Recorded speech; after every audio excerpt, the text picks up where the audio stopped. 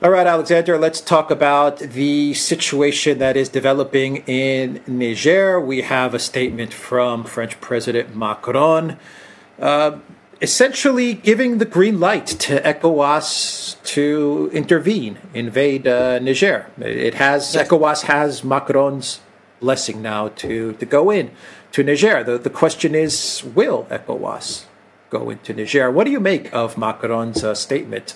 Where he's talking about ECOWAS intervening. It's an extraordinary statement. And can I just say, I mean, apart from independent media in the West, where his comments have been fully and extensively covered, and of course, part of the media in France, I've noticed that in Britain and the United States, it's been covered very little, because he said two things. Firstly, Niger has ordered the French ambassador to leave. But Macron says the French ambassador is going to stay. They're not going to pay any attention to what the government of Niger says, or rather the authorities in Niger say, because as far as they're concerned, those authorities are illegitimate. The only legitimate president that France recognizes is President Bazoum, who was overthrown by that coup that took place a few weeks ago. And in effect, Macron has just announced that France considers the government in Niger, the authorities in Niger, to be illegitimate, to have no real authority in Niger, to be rebels and criminals. And he said that France will backs an intervention by ECOWAS in Niger. Now, I think that, of course, it's not a question of France backing that intervention in Niger. The reality is that Macron has been working overtime over the last few weeks, ever since the coup took place, to try to get Niger, the ECOWAS to intervene in Niger. And the fact that he's come up with this statement now backing the intervention by ECOWAS in Niger means, I think, that a decision within ECOWAS to intervene has been made. I think the authorities in Niger know the role that France has been playing in getting this intervention together, and that is why they ordered the French ambassador to leave. So all of the indications now are that we're going to get, over the next couple of days, a military advance by ECOWAS into Niger, with a real risk that we could have another regional war on our hands. The hypocrisy in all of this, the double standards hypocrisy in all of this is it's pretty incredible. You know, Macron goes on and on about Russia and Ukraine, and you know, there was a coup in Ukraine in 2014, and we know the whole story. But here he is now pushing for an intervention in Niger. And to me, the part that really gets my blood boiling is that France doesn't have the guts to do it themselves. They're forcing, they're goading, they're manipulating ECOWAS to do it for them. Why are they doing this? Yeah. Well, it's a very good question. I mean, you're talking about hypocrisy. Let's just explore that a moment. I mean, in 2014, the democratically elected constitutional president of Ukraine is overthrown following violent events, which by any measure constitute a coup. Very violent events, by the way, in which many, many people were killed. France supports it. I mean, you know, they recognize immediately the authorities that take over. They've never complained about what happened in Ukraine. On the contrary, they've celebrated what took place in Ukraine at that time. And, you know, they go out of their way to deny the fact that it was a coup, even though it bore all the trappings of a coup.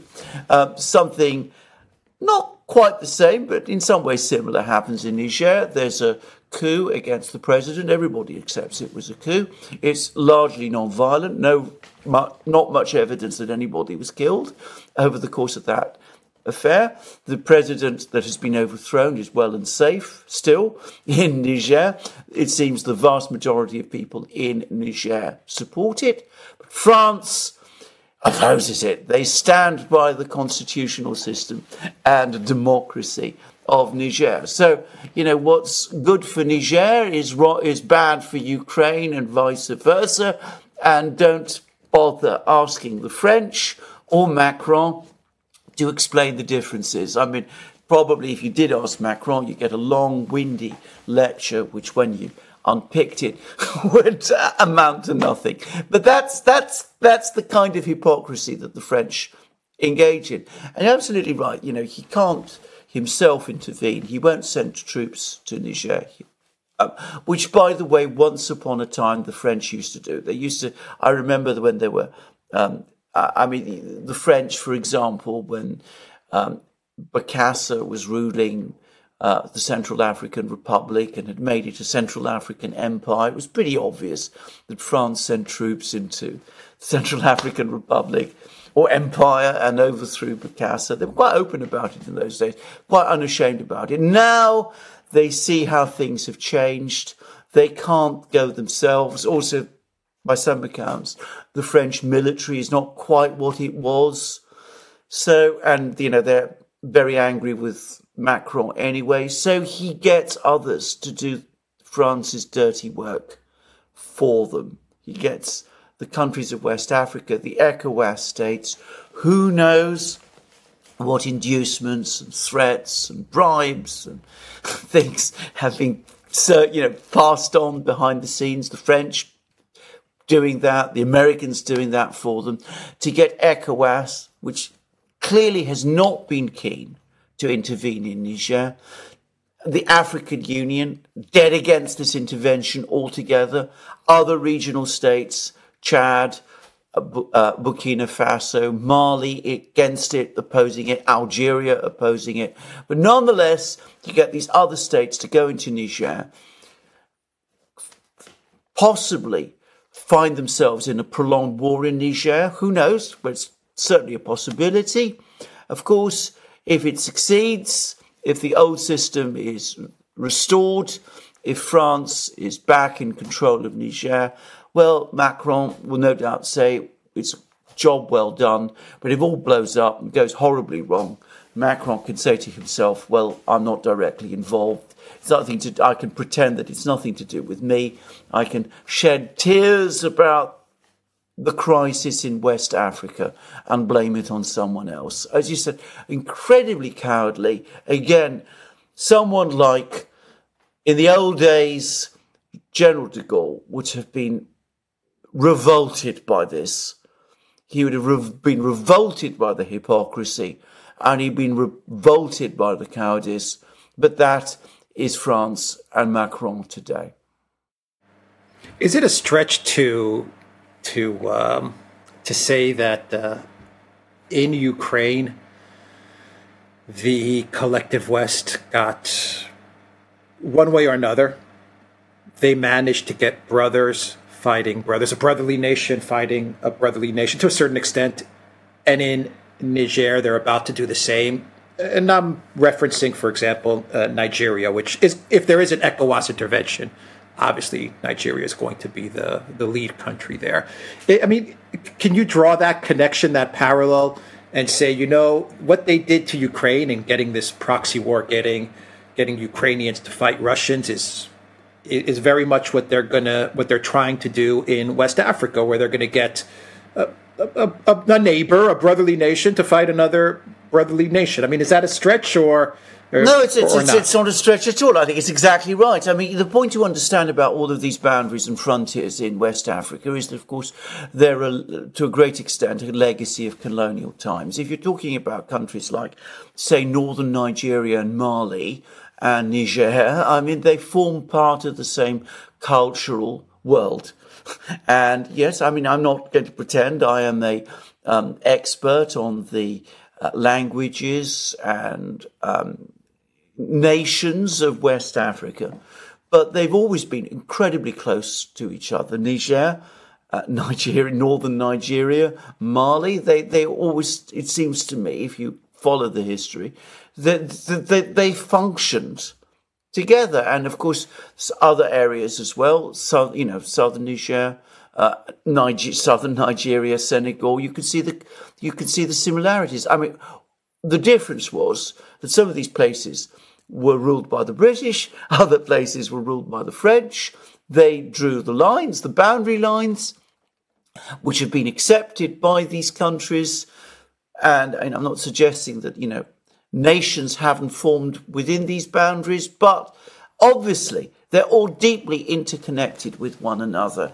And the whole point about ECOWAS, and the original point about ECOWAS, and the original point about the African Union, but especially ECOWAS in this region, is that it was intended to bring these fraternal nations close together. But all of that is now being sacrificed to the interests of France, which is, of course, an outsider and the former colonial power, and, of course, also to the geostrategic interests of the neocons in the United States, because they are playing an active role in this as well. How does this boomerang back to damage France or to damage Macron? Like, what are the risks? Well, there are enormous risks. I mean, in getting ECOWAS to do this for him.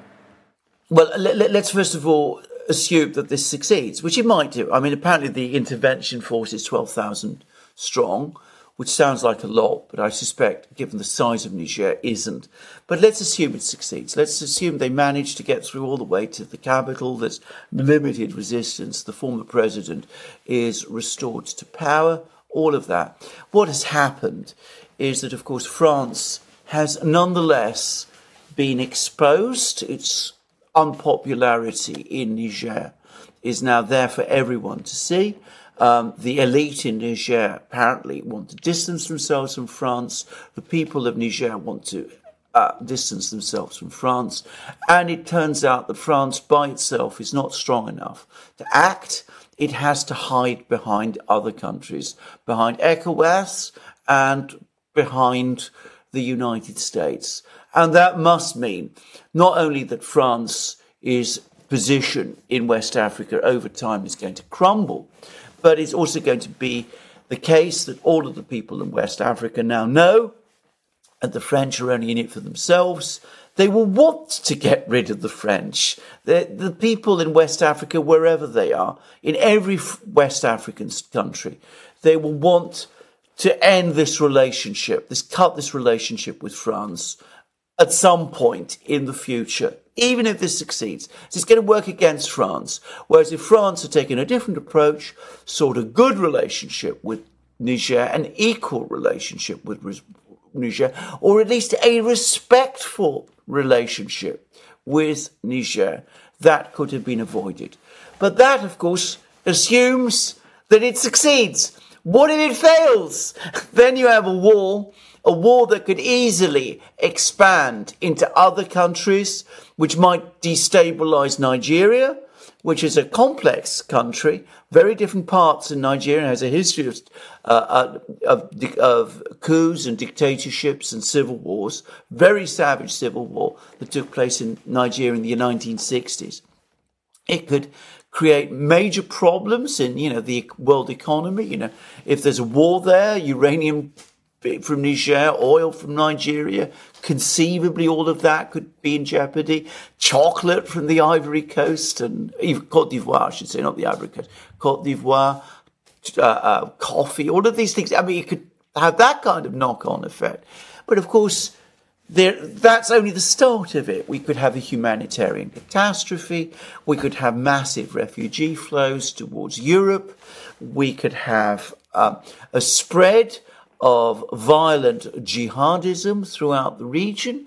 There are jihadi groups present in all of these countries, in Mali, in Niger, in